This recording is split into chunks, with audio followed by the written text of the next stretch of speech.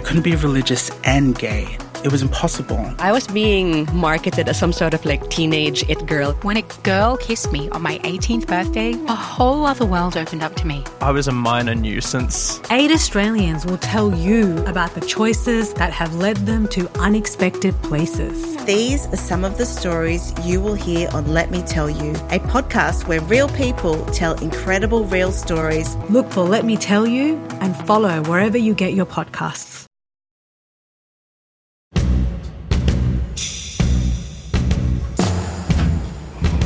I just came from my 4th hanging this week. Do you think it's going to get better? You don't own me, I'm not your property, so take a shifty little beady eyes off of me. Usually when my mum says I can't watch it anymore, that's when I know I've got to... Welcome to Eyes on Gilead, our weekly podcast dedicated to The Handmaid's Tale. There is a lot going on in this show, and we think it helps to talk it out after every episode of The Handmaid's Tale Season 3 premieres on SBS and at SBS On Demand. I'm Fiona Williams, and I manage our online coverage of movies and TV here at SBS. And I'm joined by my colleagues and fellow resistors, Sana Kadar of ABC Live. Hi. Natalie Hambley of SBS Voices. Hello. And Heidi Island of SBS On Demand. Hi. And baby Greta, who's being quiet at the moment. And coming up, we're going to hear from Mike Barker, who directed this episode, but also he's executive producer and the supervising director of the entire series. So he's got some incredible insights about the show. Now, we have just watched episode 7 of season 3 of The Handmaid's Tale. And this one is called Under His Eye. Aunt Lydia told me to watch you, to try and protect you. June escalates her risky efforts to find Hannah. Would you like to go for a walk? Emily must face her past crimes. Did you stab your supervisor? As the ongoing international diplomatic crisis becomes more complicated. It's in the interests of all Canadians and Canadian refugees that we keep peace with all our neighbours. And Serena and Fred contemplate their future in Washington. I think you both could make a home here in DC. Now, this is a gruesome episode that shows how efficient Gilead has become at killing people. And I recall someone saying a couple of episodes ago that they wanted to see more horror in the series. And I'm looking at you, Natalie Hambley. I hold you responsible for the salvaging in this one. Then I'm going to be really mean and say this feels like run-of-the-mill horror for Gilead. Oh, it's not horrible enough yeah. for you, you know? Yeah. And it almost felt like we were getting Aunt Lydia back, like the Aunt Lydia, and I don't want to say that we know and love. I want to say that like we know when it's so creeped out by. But she just felt like she was back on form. There was a few shades back to like series 2, episode 1 when, do you remember when they were all taken to that famous stadium, which I've just forgotten the name of? Fenway Park. Thank you very much. And where they were all threatened with being hung. Yeah. And Aunt Lydia, of course, was the architect of all of that. And just so it sort of felt like that again, but not as bad. You know, I feel like we've already seen how bad that can be.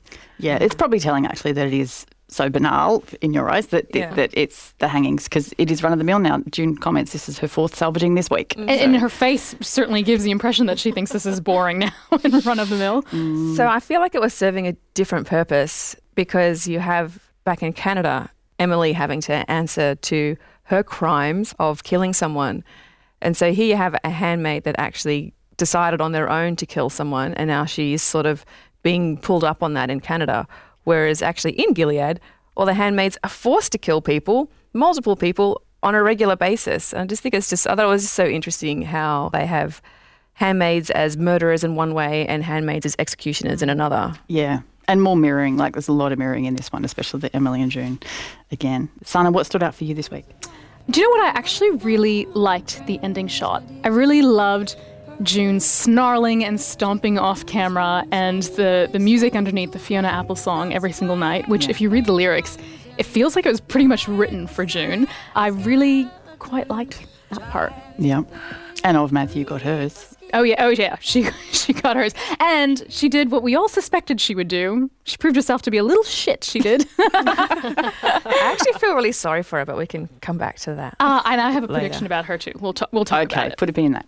Heidi, what stood out for you this week? I'm sure we can discuss this in context later on as well, but the dance between Fred and Thank Serena. you for saying that. Yes. Oh my goodness, what an amazing and symbolically loaded and awkward scene to watch. I was cringing. It was so good. Yeah, well, this is mine as well, that the whole ball scene there, because I was there when they shot that. This is the episode. And was that at the Fairmont Royal York Hotel? Is that No, where it was at Casa Loma. Castle in Loma. Toronto. Love it. Yeah, this is what they were shooting when I was there. Don't know if I told you that, but yeah, back in March. So for me to see, this is the one, was a bit of a thrill. So when we heard from Yvonne Strahovski a couple of weeks ago, she was all dressed up in the ball outfit then and was required on set to go and do a tango with Fred. What was that like to see? Did it look exactly like that on camera, or was, Well, no, because of course on a film set they do multiple takes of things, and so it certainly isn't as fluid as it appears now. So there was the introduction of when they walk into the shot, Fred and Serena walking down the hallway and Winslow comes along, there were 6 takes of that. So, yeah, it was... every time Christopher Maloney did a different line reading, he said something different each time. So it was... The curiosity was seeing which one they would take. Okay. Yeah, I think he's a little bit fly by the seat of his pants kind of guy. Cool. Yeah. I had a bit of a chuckle in that scene where I think it was Mrs. Winslow says to Serena how beautiful she looks. And I'm thinking, you all look the same. You all have pretty much the same dress, same colour. There's really not a lot of variety here. Yes. And in the costume department, sorry, I'm probably going to be quite obnoxious this week. Go for it. I got all the insider goss on this one. No. When we did the tour of the costume department, the ball scene was later that night. So they had all the gowns there and they had showed the reference material. So, of course, with wives, they have to dress modestly, that you can't show too much skin. So there was a challenge there, but it was also the fabrics, there was lace and silk and satin, and they were hoarding all the beautiful fabrics because this is their time to shine kind of thing, but can't show a hint of ankle. Yeah, so I did notice quite a low back on one of the wives' dresses, and I was like, oh, that's a bit risque. And then I thought the tango was rather sexy for Gilead. Yes, I really need to find out what everyone thought about the reaction to the tango, because, by the way, they did that beautifully. Like, I don't creepily and beautifully. But I couldn't quite get a read on the faces of the audience watching them. Like, I thought, how is this being received? Well, I think they're just watching on and admiring. It was admiring? I wasn't sure. I thought, have they gone too far with the tango? Like once Serena's leg goes in between Fred's, and I was like, that's a bit sexy. Yeah. Also, she dips in submission at that point as well, so it kind of balances out. They do get an applause at the end. They do. And this is the room where you're among friends here. Mrs. Winslow says that to her. And, the wives are being a bit cheeky. They're eyeing off the wait staff, admiring the bums. That was also rather risque. I was like, okay. That's why we have our own peacocks to strut for us. Things are a bit different out here. How sad, though. The guys get to go to Jezebel's and all the wives get to do is... I know. Just look at some hot wait staff as they walk past. And touch no one. Yes, exactly. So the ball was really kind of, it felt like Serena and Fred's entry into society life in Washington.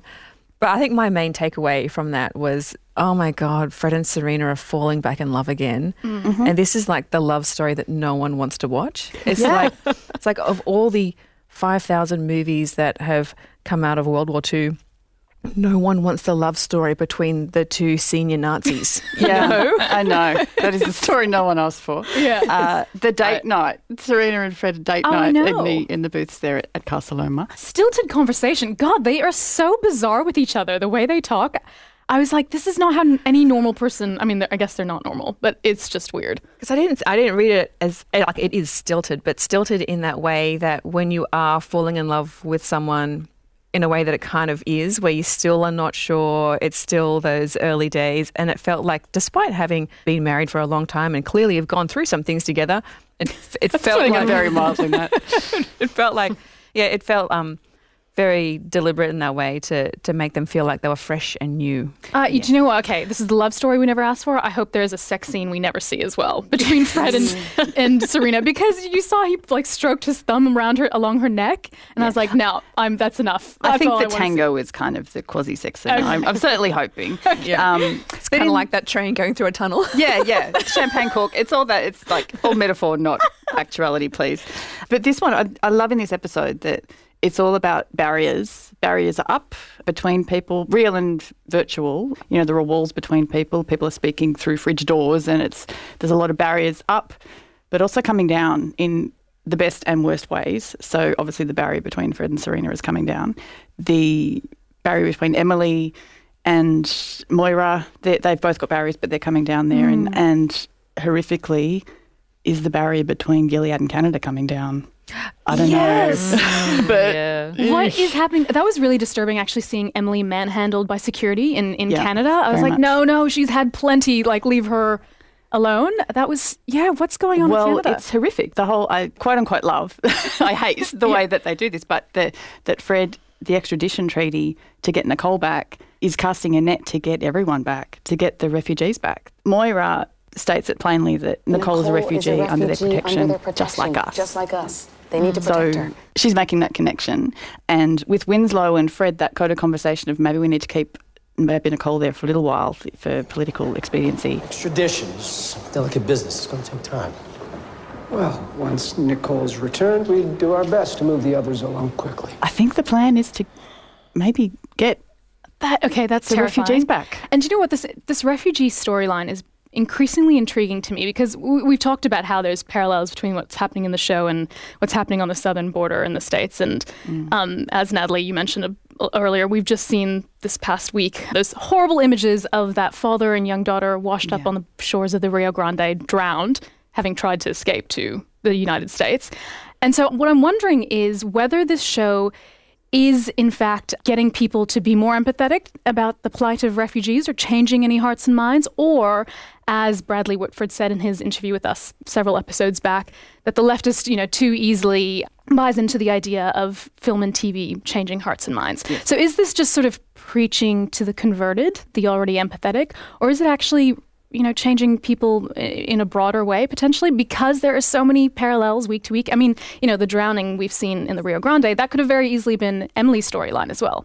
Obviously, the writers made it so that she didn't drown and baby Nicole didn't drown. But if you imagine that scenario, there's one of two ways that plays.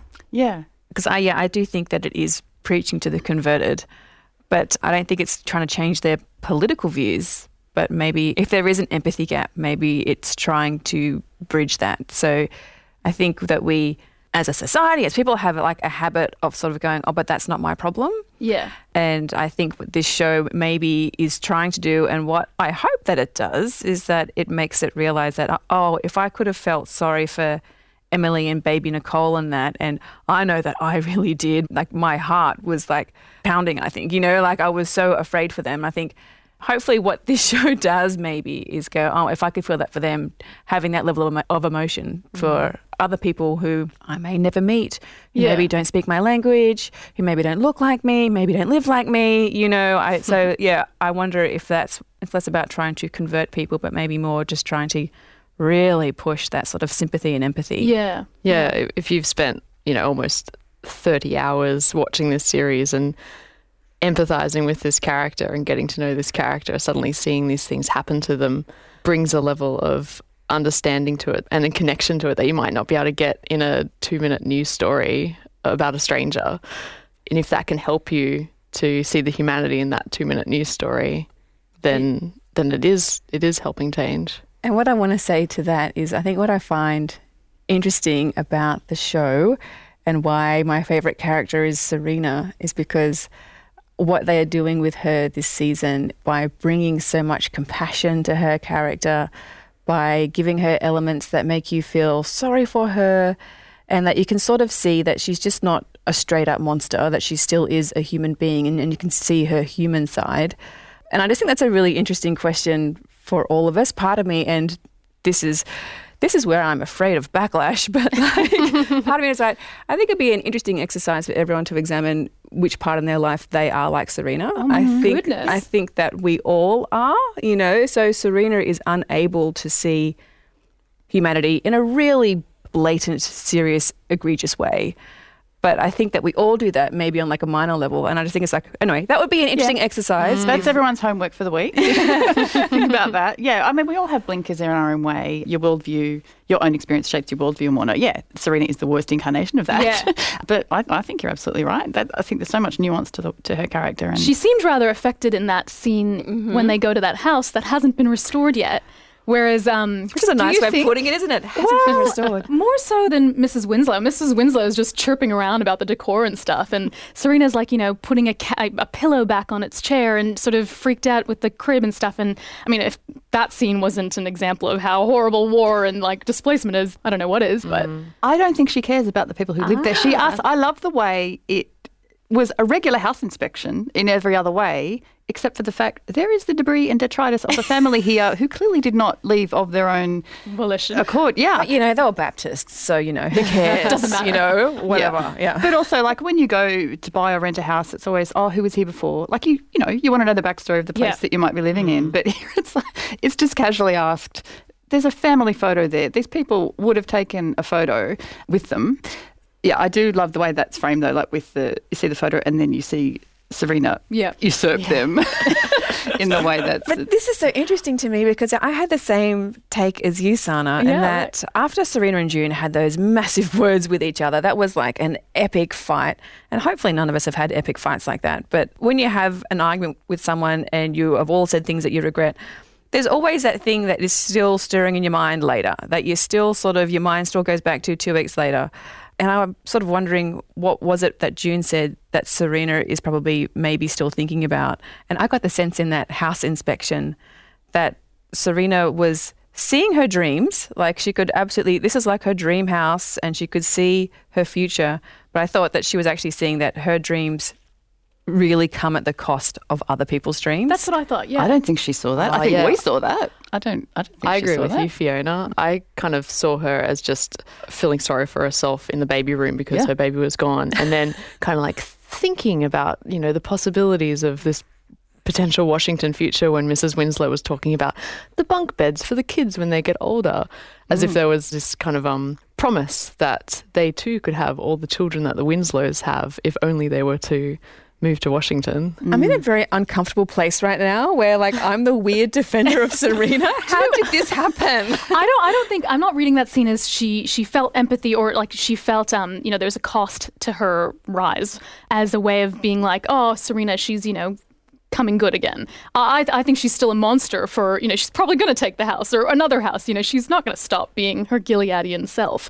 But I read it as she's clocking a bit more the cost at which all of this comes, but yet still forging ahead. Yeah, I think I would agree with that take. Yeah. Okay. Thank you. That's a generous read. I also saw when Serena and Fred have their date night later, and, she talks about going to the gallery, but these are all these artworks that have been seized. Like, it's like the Nazis taking all the stuff. paintings. Yeah. Again, another banal conversation that you would have in the real world about going to the art gallery one day. But I'm so glad that they were able to, what's the lines? What was it Serena said? It's such a blessing that so many were recovered from the Art Institute. But I didn't think that women were allowed to look at artworks. They can't read and they can't write and they can't watch television, but they are allowed to look at art. Well, I'm sure it's very select art. Exactly. That's what I was going to say. Right. And I wonder which pieces they did actually save and what she was seeing. Yes, I'm sure it wasn't anything risque or anything with letters on it. I'm sure there was decapitation just left and right, it was just everywhere. There were probably vases of flowers and sunflowers and whatnot. Yeah, right. Are they allowed to read the little plaques beside the no paintings, plaques. telling them what the name is? They would have to get the husbands to read that for them. Isn't that just beautiful? Get the audio tour. While we're still on the wives, Mrs. Lawrence, we get a little bit more about her this week on her walk with June. And Sana, I think it was last week you said you wondered about their childlessness. Yeah, absolutely. And I was like, oh, okay, great. An answer just a week later. So I was right. Lawrence doesn't want kids. He never wanted them, and that's why they probably don't have them now. Yeah, that was interesting to get such a tidy answer to a question that usually, sort of hangs. Yeah, exactly. What else are we going to know? It might be answered next week. But I do love the interaction between them and Naomi Putnam. Oh, my gosh. Oh, she's gotten so big. Hi, Button. Oh, we thought you were going to die. But you didn't. You didn't die. She's beautiful, Mrs. Putnam. Thank you, of Joseph. Oof, awkward. That's what makes me wonder about Lawrence's wife. She totally can't read social cues at all, which is fascinating. And, I'm just sort of wondering, who she is, what her backstory is, and we sort of know what Commander Lawrence values, and he values intellect. So I wonder, is that what he values in a wife? How much of Gilead is he really? Because I sort of feel like that's not really valued in wives, but I feel like maybe he would have. I just feel maybe she just was this really brilliant woman who's just mind works in amazing ways. So like, you know, the stuff of like figuring out the right thing to say to the other wife who's got a baby, it just is like this sort of trivial detail, perhaps, you know? I figured that was part of whatever mental illness she's suffering from. Yeah, they're alluding to it. We don't know what it is, but we don't know what it is. Yeah. We need some experts to come in and talk to us about it. That can be the next question they answer next week. Thank you. But when we get a glimpse at their bedroom, the master bedroom in Lawrence's house, and I was in that room when we did the tour. So we've actually got some audio explaining the decor in that room because we noticed the peacocks. And it's just a quick grab, but it's better to hear them say it. It's Elizabeth Williams, the production designer, and producer Kim Todd. What we wanted to do with Eleanor is show how basically she's Commander Lawrence's treasure. And so we wanted to feel that in the room, and especially her little alcove there, which to me was like a beautiful sunroom. Which a beautiful sunroom, yeah. I wanted it to look like a Fabergé egg, but inside out. And so that was the idea for it, the inspiration. Because she's his jewel. That's so interesting. I felt like we really got an idea or a better idea of why she stays in the room. I don't know whether it's her staying or whether she's kept in the room. I'm not sure. Definitely got the feeling she was being kept from this episode and from June's comment to Lawrence at the end. You should have seen her out there. She came alive. You should have seen her. And the way he's so tender to her when she returns to the house, you could kind of read that as this loving side of Commander Lawrence that we haven't seen before, or you could read it as this kind of overprotective partner who kind of coddles her and keeps her kept. Yeah, and, with the foot massage and whatnot. He doesn't say anything. He just tells her to rest, but then he doesn't have any other lines this episode. It's all silent, the way he just giving June the silent treatment for taking her out for the walk. With that tenderness, I thought it was really sweet, and then I was bracing for him to be really brutal to June for putting his wife in that position. So I was bracing for him to have massive words and probably some fisticuffs with June. But yeah, no, he didn't say anything at all. Nothing. Because I feel it's his fault, because June asked about her, I don't know, way back in episode 2 or something, and he had a really angry response, which was something along the lines of, don't presume you can ask me about my wife, which makes you, like, you would never ask again, like his response was so extreme. But he has someone like June in the house. I know that he doesn't value her intellect because that's what he valued in Emily. He didn't really see that. Like, he wanted to know, what are you actually good for?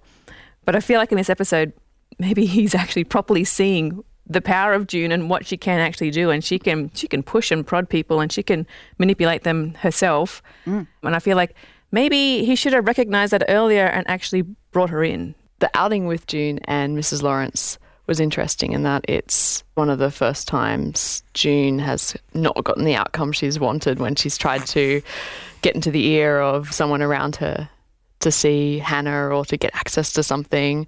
And I think June was a little bit rattled by it.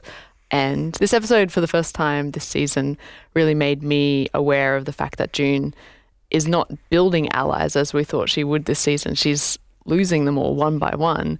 This week, she kind of lost the potential in Mrs. Lawrence in a way because she pushed Mrs. Lawrence over the edge and realised that she can't help her in the way she thought she could.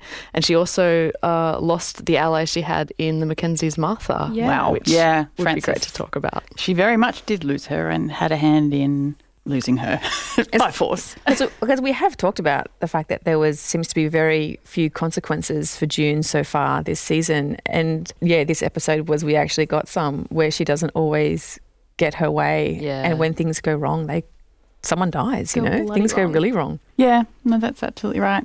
And it's, of course, as a result of walking to the school, having been observed of Matthew at Loaves and Fishes, having that conversation through the fridge, as we mentioned. A little tattletale of Matthew did her bit there. But at the school, when June is, well, she's not really captured. I mean, she is, but the Guardian, I thought, was quite polite when he Yeah. says miss. It wasn't like, hey, what the hell are you doing here? Yeah. It was miss, and to take her around to tend really to Mrs. Lawrence, who's kind of losing it at the gate there at the school. I was surprised she got so far. I mean, she stuck out like a sore thumb with the red against the white wall. I know. She made it quite far. She did. Yeah, they're not very good guardians. They're all up atop the walls. I guess they couldn't see her from there, but still, it was June. Yeah, I read it that she was so close to the wall now that they couldn't see her. Yeah. But geez, like primary school, Yeah. looking like a high security prison, that was scary. It really was. And of course, the barrier with the drone shot, you could see she was so close to Hannah, but yeah, the barrier again divided them. And yeah, we mentioned it. The salvaging starts with the salvaging, ends with the salvaging of Hannah's Martha. Today we purify that most grievous of sins, the endangerment of a sacred child. I agree with you, Natalie. I think we needed to see June fail and see things go horribly wrong, because it has been a little bit too neat in many ways. But I also wondered, how come they're hanging people in the city now? The wall was where they hung everyone. Yeah. What's changed here? Well, I think the visibility, and it's as a deterrent, but to quell resistance, but also just to be efficient about it. There's probably so many of them. They're probably still happening at the wall as well. Yeah, it's exactly. maybe The ones at the wall felt like they were there as a statement to keep everybody in line, whereas now they clearly just have so many to get through that these are just the ones that just got to get done. Yeah. And I think we can look to of Matthew for the way that the muzzle, the veil, is being promoted. The way she observes in Loaves and Fishes is we should salute their devotion. Right, you do that. She's suggesting that's something they're taking on of themselves as a sign of devotion to the regime. She is deluded.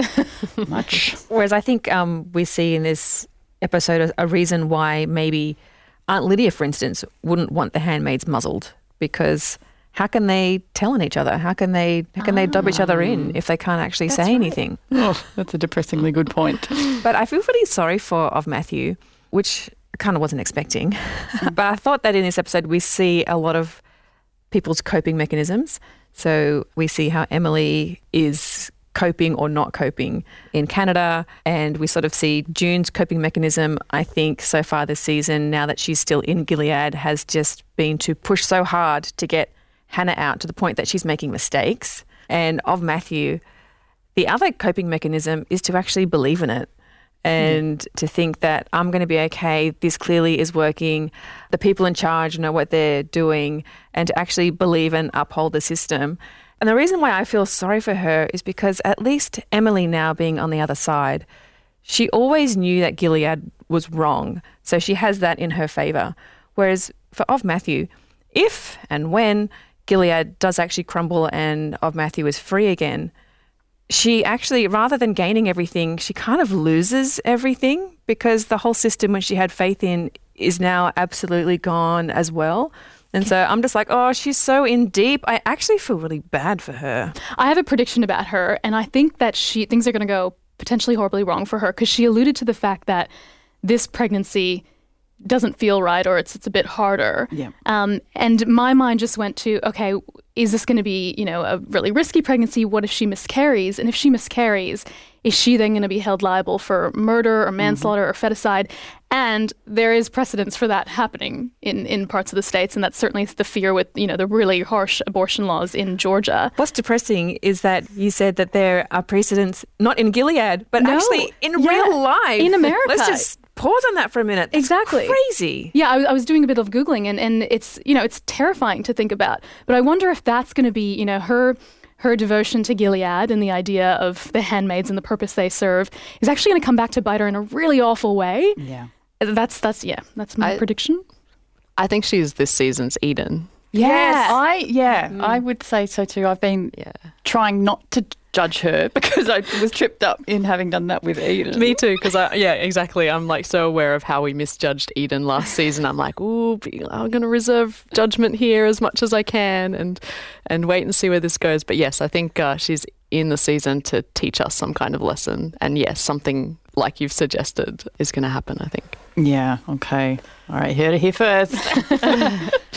And so with the multiple salvagings that are going on, and the two we see in this episode, the topping and the tailing, the ropes and ropes and strangulation is happening all throughout, including by hand. June's attempt on of Matthew in the end.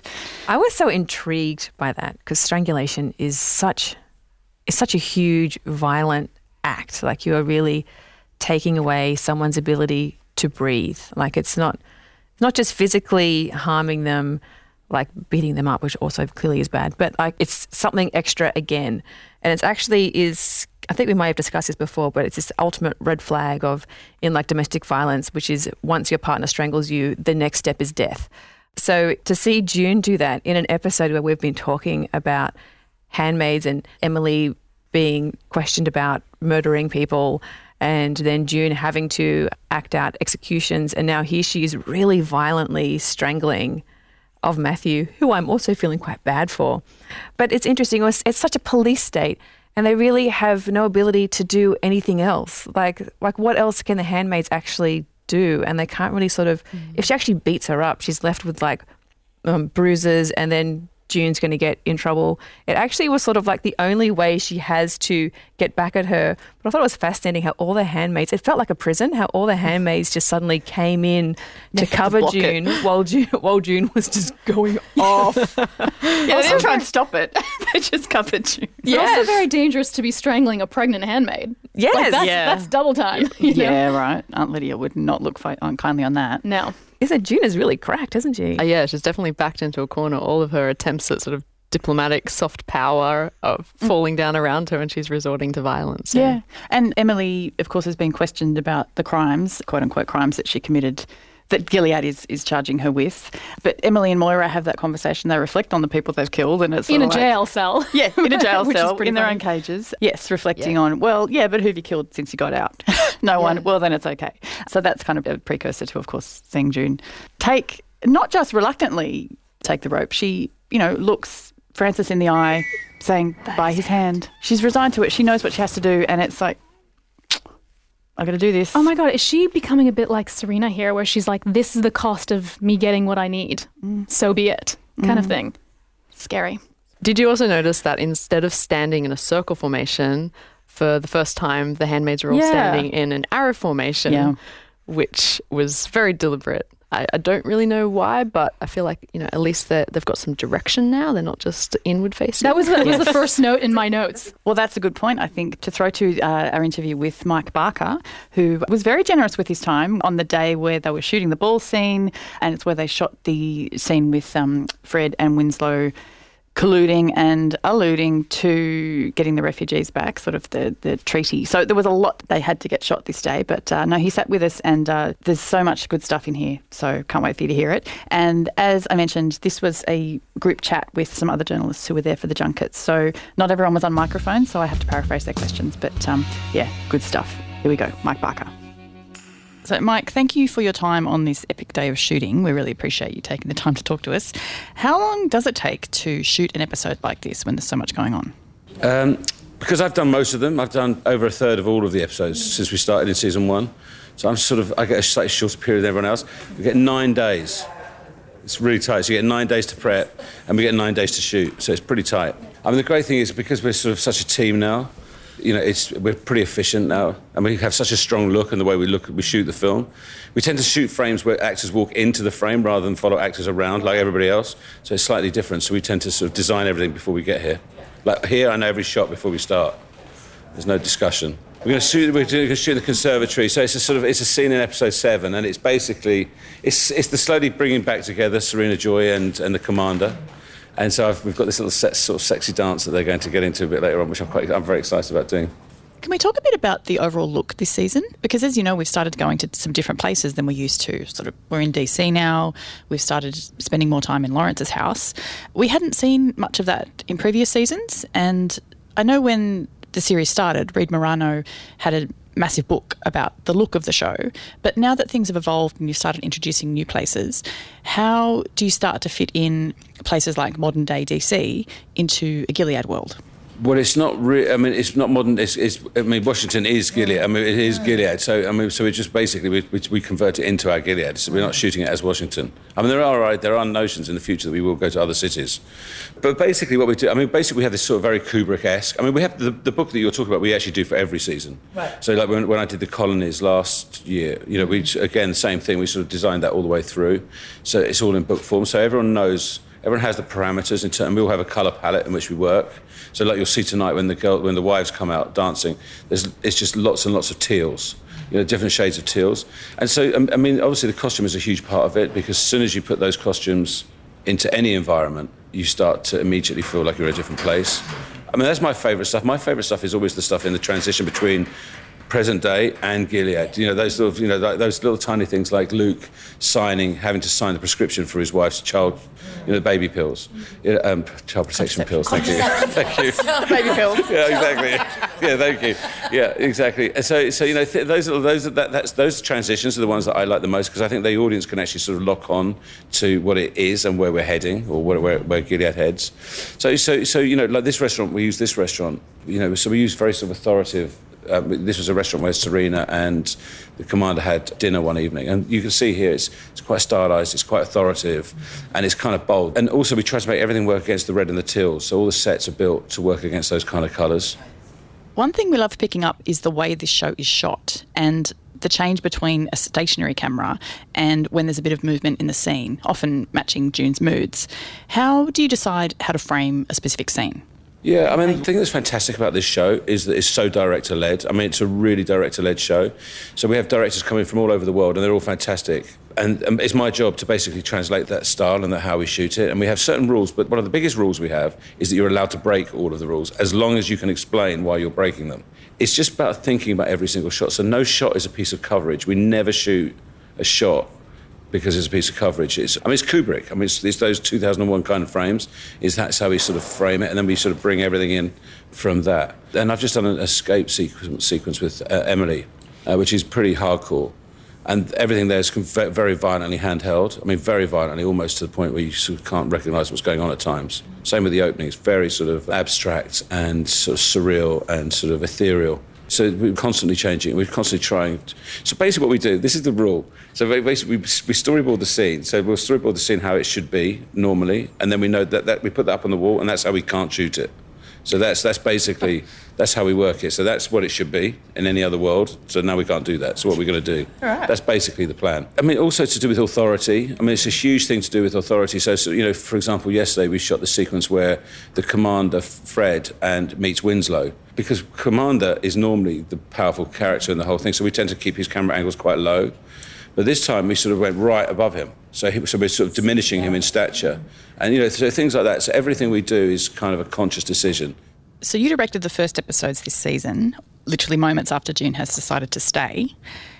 How does the way that cliffhanger ended affect your direction? Well, the thing was, luckily I directed the final as well, so I knew it better than most, although none of us quite knew what was going to happen afterwards. So when she ran out of the tunnel, I wasn't quite sure what was going to happen. You didn't know? No, didn't know. Well, I don't think they knew. I don't think anyone knew at that particular point, is the truth. But basically, the way that the script picked up, it picked up in the immediacy of that moment. And so I sort of wanted to pick up on... So that's why it was very ethereal. I've just watched it again this morning, actually. It's really great. I just watched it with the music. It's sort of very ethereal and it's kind of very abstract, and it's basically breathing and voiceover and atmosphere, and there's not any real clear image until slowly it sort of comes back into shape and the story goes on. And it's kind of it's very emotional, the first one as well. So it's Emily getting out. It's Emily actually getting across the river with the baby, and the baby, we think the baby's dead. But not. No, it's not quite as gruesome this year as last year. So just on that, of course there was some pushback last year of people who were massive fans of the show saying that they couldn't go on because they felt it was too bleak. It was relentlessly bleak, yeah. Is that something you take on board as a team when you get the kind of feedback about how the show is being received? Yeah, for sure. Without a doubt. I think I mean, it's really Bruce's call, you know, as the writer, he sort of sets the tone of how it's all going to go. But I think we definitely felt, you know, that the ritualised ceremonial rape was, we kind of done it, we've sort of seen it, we understood it. I think, you know, whether we needed to keep doing that over and over again. I mean, it's still bleak because it's still about the oppression and the sort of lack of people. You know, it's things like conversations in supermarkets where they have to talk through the shelves. They can't talk to each other. So there's still that sort of weight of oppression in everything that we do. The drive is still very much to get the little one out, the daughter out. But yes, the truth is we do. Yeah, I mean, I think because, you know, I mean, even I find, I mean, there was one place, we were kind of really lucky when the commander wanted to have sex with June to force the pregnancy. For me, I was begging everyone not to do that. I thought it was just too much at that particular moment. But what was quite interesting about it, at that time Trump was taking all the children from everyone at the border, which was tied into another part of the storyline. Yeah. And so suddenly the whole rape thing sort of vanished. It didn't even get raised as an issue. Right. And just to follow up on that, how do you decide what you show and what you don't? Because, say, with Eden, we saw her big death in the penultimate episode, but with Emily, her mutilation was kept off screen and it was referred to as inconsequence. So how do you make those calls about what brutality you show and what you don't? I think it's very director-led. First of all, you read it off the page, because sometimes on the page it says you see it, and then it's up to the director to see how you execute it. Often Bruce will write it that it is out, so we don't have to see it, just simply because it's become so relentless, and often what you don't see is more powerful than what you do. So, you know, so we play that line. You know, it's a very difficult line all the time. I mean, and I think also the way Bruce does stuff is just when you all expect, you think you know where it's going, he turns it around and does something very dramatically different. He loves that idea of leading you all down a path where you think you're going. You know, I mean, this is quite interesting. This season's very different still. It feels quite... I mean, I don't know what the whole thing will be like because we haven't read the last 3 episodes. I don't know what my finale is yet. I don't know what I'm going to do. But it feels slightly more anthology. You know, it's much less of a series. It's much more of a series of events, which is kind of interesting. It's been quite interesting to make for the directors. So certainly with season 2, there was very much a sense of June's in, she's out, she's free, she's back. But now we're in season 3 and she has decided to stay. It doesn't seem like there is even a question anymore of her getting out. It seems to be that she's just building up to overthrow Gilead. Is that how you would depict it, or how would you depict it? Well, I mean, it is the Handmaid's Tale. It's not about Gilead. I mean, you know, so it's very much her personal story, and it's her personal journey. I think there is definitely the beginnings of this network of uprising, but I mean, I genuinely don't know where it's going to end up. I mean, I know what the target is. You know, literally, sometimes we read the outlines and the scripts come back and they're not the same. And you've mentioned how director-led this show is. We have to talk about the visuals because, you know, they are so strong and the way they complement the story, how you approach that, leading this team of directors. You must be so proud of the way that the visuals complement this strong story in The Handmaid's Tale. We're very lucky because, on the whole, we don't have writers here either. So it's just the directors are on the set. Because so often, you know, in American TV, what will happen is if I shoot you here and a writer says, oh, I really want to see your lips, then suddenly you're obliged to come here. So suddenly the vision is broken. So by allowing the directors to sort of make those decisions and run those things, it makes a huge difference in terms of the look, you know, the look of the show. And like you said, Reed sort of sets, you know, I think we've moved on quite a lot from when Reed came in. I mean, we've moved on, I think quite significantly. And every director that comes in, I mean, they're nearly all women as well. We have a rule that most directors are women on the show. We try to make it over 50% on every block. I think this year I'm the only guy, except for our DP did one episode when he left. And they're great. They come from Australia. We've got Dana Reed in at the moment. We've got Derbla Walsh from Ireland. We've got some really great girls and women in. I was going to say guys. And then in terms of the look of this, you know, in terms of the tone of the material we're handling, I mean, it's actually a very funny set. I mean, it's a lot of fun. You know, it's incredibly light-hearted. In fact, I'll show you a little video which no one else has seen, which I did the other day, which is basically because no one's seen this, but I think it's hysterical. It was basically we were having a really tough scene, and so I got the girls to. I'll just come back in here because Mike Barker then spent the next few minutes trying to find this video from his phone. He located it in an email from Elizabeth Moss in the end. And you've probably seen it now. It's the video of Yvonne and Elizabeth Moss and Aunt Lydia marching and dancing. It's a cute clip that they shot on a really bleak day of filming. And, it's done the rounds. It's quite fun. So that's kind of, you know, we sort of try to have as much because it is kind of bleak. I mean, it is bleak, and it's a tough show to make. Just the very subject matter. We have a real frankness about what goes on. And Lizzie and I, we meet up every Sunday, so we go through everything beforehand. So we're very prepped before we turn up. We go through the whole script. We have an incredibly frank relationship about everything in a way that I've never had before with anybody, which can be good and bad. But it's fantastic, and I think that kind of honesty about what we're doing, that the sort of in terms of that moral line that we follow, I think we're constantly asking each other and questioning each other. There's a big issue right now, which I won't talk about because it's not my episode. So do you follow the fan response to this show? This is a very active and engaged audience. Yeah, I do. I do. I do, sort of a little bit. I'm not that sort of... it's usually when my mum says, I can't watch it anymore, that's when I know I've got to... Because she can watch anything I do. And on that, the response to the finale, for instance, not everyone was wild about the fact she stays. Yeah, I think a lot of people were quite disappointed that she didn't get out the door. But I think we sort of knew that. I think we knew that was, but at the same time, it's quite interesting. The more people we put in Toronto, the harder it gets to tell the story of Gilead and, The Handmaid's Tale. So she's definitely going to stay for a few more seasons, I'd have thought. And so do you know how many seasons there'll be of this show? Bruce Miller mentioned 10. Is that likely? I don't know. I don't know. I think there'll probably be one more. I suspect 1 or 2 or 3. He promised 10. Yeah. He promised 10, but who knows? Maybe I couldn't do 10 of this show. It'd kill me. Yeah, I literally don't know. It's such a closed secret. It's such a closely guarded secret, and I think no one really knows either because it's there's also the commercial part of it. And let's talk about the use of music because. How do you decide what song you're going to end the episode with, or indeed if there will be a song? Is that always director's choice? It's always the most contentious choice of everything, every single conversation. Everyone has an opinion about the song at the end. On episode 2 last season, I didn't put a song on at all. I used the soundtrack of the football game. I put that one on and no one changed it. But usually those songs change 300 times. Literally, everyone's a music expert. It's always a contentious issue, the soundtrack. The score is, obviously, I love this. We've got a great composer. So, I tend to sort of lean into I always cut with score and the music comes afterwards. Usually, the songs come afterwards. Mm-hmm. And you mentioned Dana Reed. She, of course, did that incredible birth episode last year. How much were you involved in that as well and the staging of it? Because, I'd never seen anything like it. It was incredible. Yeah, she should really talk about that. That was all Dana. It was all Dana. There was, so basically because it was quite a tough script, that one, because basically it was all in one room. And, so it's all in that house in one room. And we have a fantastic DP called Zoe White as well, who's going to be shooting for me today as well. She's amazing. So basically, Dana and her basically worked out that plan. And I actually went to the location. I was a bit unsure about where they were doing it and how it was working out. But they were so convincing, and it was actually, you saw it. It was pretty amazing what they did. But it was a real. The thing about Elizabeth Moss is once she's on board with an idea, it's 100%.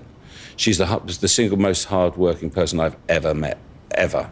Today she sent me 15... We finished filming at 1:30 last night, 2 o'clock in the morning. She sent me 15 emails today about cuts, score, music, dresses. She's literally non-stop.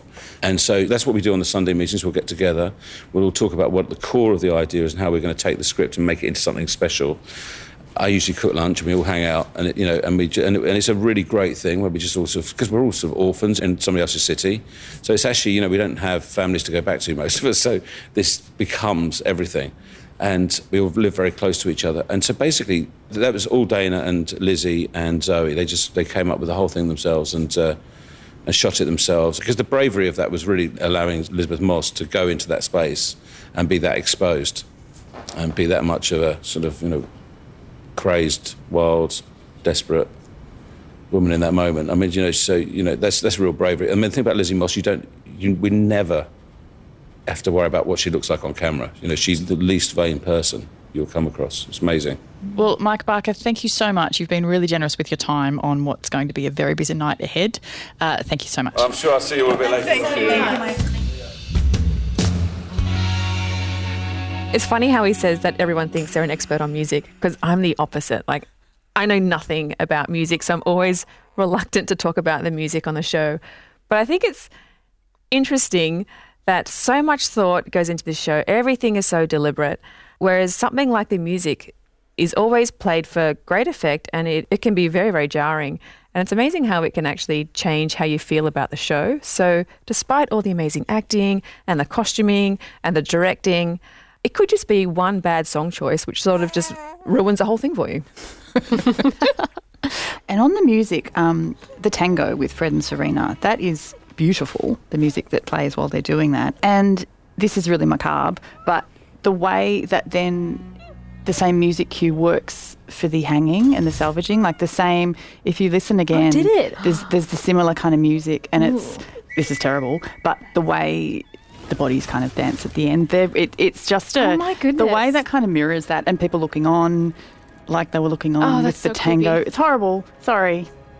Let's move on. Let's look at the cute baby. There's a cute baby in the room. Let's change the subject. No, that's a really interesting immediately. thought, though. I didn't catch up. I didn't catch on that, but Yeah, no, I mean, because the music is stunning, and then I heard the same cue and oh God. So I went back to listen to it, and yeah, it flows through.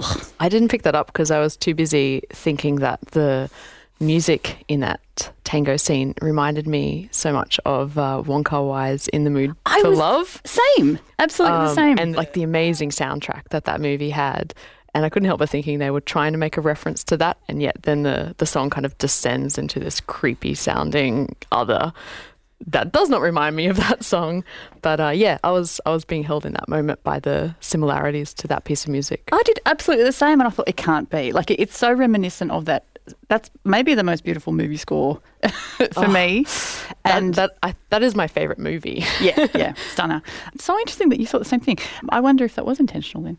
okay, I've got a new movie recommendation to check out. I have not seen it. You absolutely should see In the Mood for Love. All right, that was that. That happened. So that is episode 7. What? We're up to episode 8 now? Wow. Time for predictions. Sana, I'm looking to you. Okay, so I talked about last week how June's storyline is at the very dip of her journey. I think we've definitely dipped a bit further. But I want to talk about Fred and Serena, because I think their journey is on the upswing before the dip down. And I think what's going to happen is that Serena's going to find out that Fred actually does maneuver to keep Nicole in Canada longer for the political expediency of it all, even though she's cottoned on to that being a possibility and he's told her no. I think she's going to find out that happens, and that'll be the kaboom in their relationship that, takes them downwards. Okay. Natalie, what about you? I'm excited about Emily. I think that she has great potential to be what Serena was to the building of Gilead. I think Emily has a potential to be maybe she's kind of like the anti-Gilead. So she is someone, I think Moira realises towards the end that Emily actually has a really great story to tell. She is the handmaid who survived, who has had unspeakable things happen to her, who brought baby Nicole, and baby Nicole's in all the news. So Emily could look really great on television. She could be really good at speaking events. All the things that Serena did to help support Gilead before Gilead actually started, I feel like maybe Emily could be doing that role to bring down Gilead. I don't know whether that's where the show's going to take her, but I kind of like that idea. Yeah. I think they're a great double act. I love the Moira-Emily thread here. Like, Emily can't speak to her partner, even though Sylvia wants to be there. She's saying, I don't care that you killed people, but Emily still can't tell her about that one other person she killed and the way they open up to each other. But at first, though, in the cafe, it's awkward. They're talking literally about the material business of the political manoeuvring, and then they're talking about what they did, but it's a really banal conversation about, oh, I like the people I used to work with. It's like, yeah, sure. But then they actually start bonding, and who do you used to date? How do we not know any other lesbians? Like, that's quite that was so funny. Yeah, it's a great scene. So I do love the way that it's through Moira that Emily's starting to reconnect, and she's opening, because they share the same trauma. Like, they know they can empathise literally with each other. Yeah, I like the way that Moira brought Emily out of shelter. Moira's doing that for everyone. Moira's helping everyone. Who's helping Moira? How great is Moira? I mean, she knows exactly the level-headed thing to say to help the situation. And I mean, we saw her go through some of her trauma processing last season, and I know she still has issues, but she seems to have it so together for a Gilead survivor. She's like the poster child for surviving Gilead. And I hope she can continue to I hope it's Emily. not a front. We're not getting a lot of Moira. We're getting a lot of Moira helping other people. Love Moira. Would love some more about how she's coping or not in Canada. Haiti, what is your prediction? We've said this a few times, I think, that there have been hints that we will get a Lydia backstory this season. Whoa. And we've seen a little bit of her inner world this season with her reaction to the Janine beating. But I really think that we're still yet to see more of Aunt Lydia and hopefully some actual backstory. And so that's what I'm expecting soon. Yeah, same. We need to. I've been wanting that for 2.5 seasons now. I'm actually quite afraid of getting it, though. I don't think I want it anymore, because to get an Aunt Lydia backstory means something really horrific has to happen that she probably does to make us want to go back in time to fully understand that better. As opposed to all the other hideous things that have happened. It's just that one extra thing that's going to tip us over. Yeah, I'm anticipating more conflicting feelings towards the villains in this show, where we're sympathising with them, but we still hate them. I'm not. Just the female villains. Just the female villains. Yeah. Yeah, I'm not really going to speculate. I just think it's this whole thing of the detail of the trying to get Nicole back, but then I honestly think the way that they're manoeuvring is get the escapees back, get the refugees back, and my fear is that they're going to try and get Emily and Moira back into Gilead. So anyway, that's a really depressing note to end on. That's really horrifying. I didn't actually see that. I think maybe I'm sort of blocking that off from myself so I wouldn't be so depressed, but oh, that's really awful. That's very un-Canadian-like. I don't think it's likely. It's not going to happen. Well, well, that minister. I know. He was a bit hawkish, wasn't he? Or just not very forthcoming. My thoughts were, what would Sana make of all this?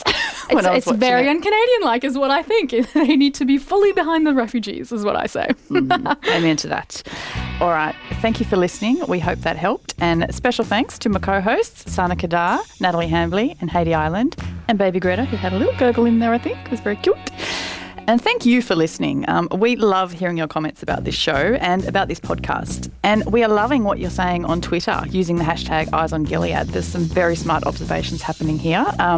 Special shout out to Jules, who gave us the hat tip when we've been noticing the fire and the water happening here. And Sunny, you've been saying, where's the wind? We need the wind for all the elements. Jules very observantly noticed that, hello, Chicago, it's called the Windy City. That's our wind. Yeah, we all leapt on that one. Yeah. Very, very great connection. Very good. Any other ones people have noticed? I think my favourite one was a really small throwaway one, but someone said that Luke is letting down town planners everywhere. And because she was a town planner. Yes, yep. A professional observation in that one there. That was funny. And also, hat tip to Brooke, one listener who she's only just started watching the whole series, but she binged the series to date, 1, 2 and most of 3 in a fortnight. So, I mean, wow. Stay strong, Brooke. Exactly.